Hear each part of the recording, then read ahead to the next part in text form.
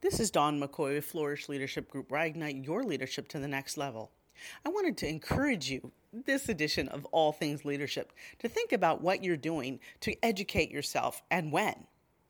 I have found it fascinating that more people than not will say that they don't have time to secure the appropriate leadership resources, or they don't have the time to really delve into leadership resources, or they haven't found who can tell them where to find leadership resources. I submit to you that leadership resources are available to you 24/7.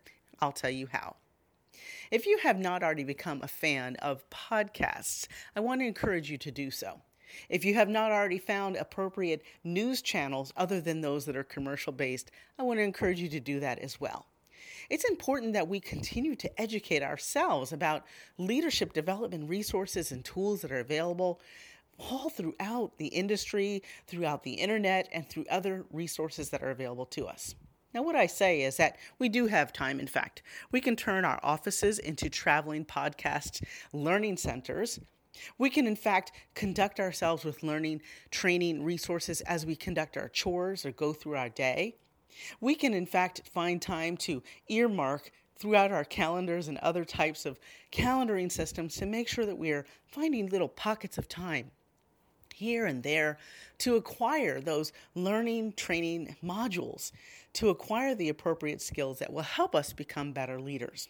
Now, what I'm talking about is not something that will come easy. It does require a process and training, and I want to continue to encourage you to do so, if you have not already, to brainstorm about leadership resources that you may have at your already hand right there in your PDA.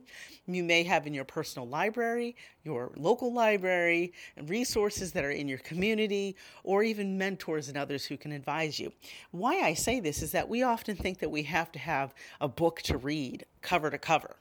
And in fact, there are so many learning tools available through online apps, through downloaded resources, through organizations that have a number of information repositories. And in fact, I have loaded some of these tools, apps, and resources onto my website at flourishleadership.com/LRT. That's Leadership Resources and Training, because that information is serving as a repository for you to get the skills and tools that you need to become a better leader. I want to encourage you to check out that list, but also start to compile your own. I know for me, I've been years going now with developing a tool set of podcasts, online apps, downloadable tools, resources, library CDs, etc., that I can constantly nourish my leadership development and skills. It does not come easy, because certainly it goes hand in hand, like I mentioned, about having a scheduling system, something to help you keep that balance so that you can continue to develop yourself as a leader.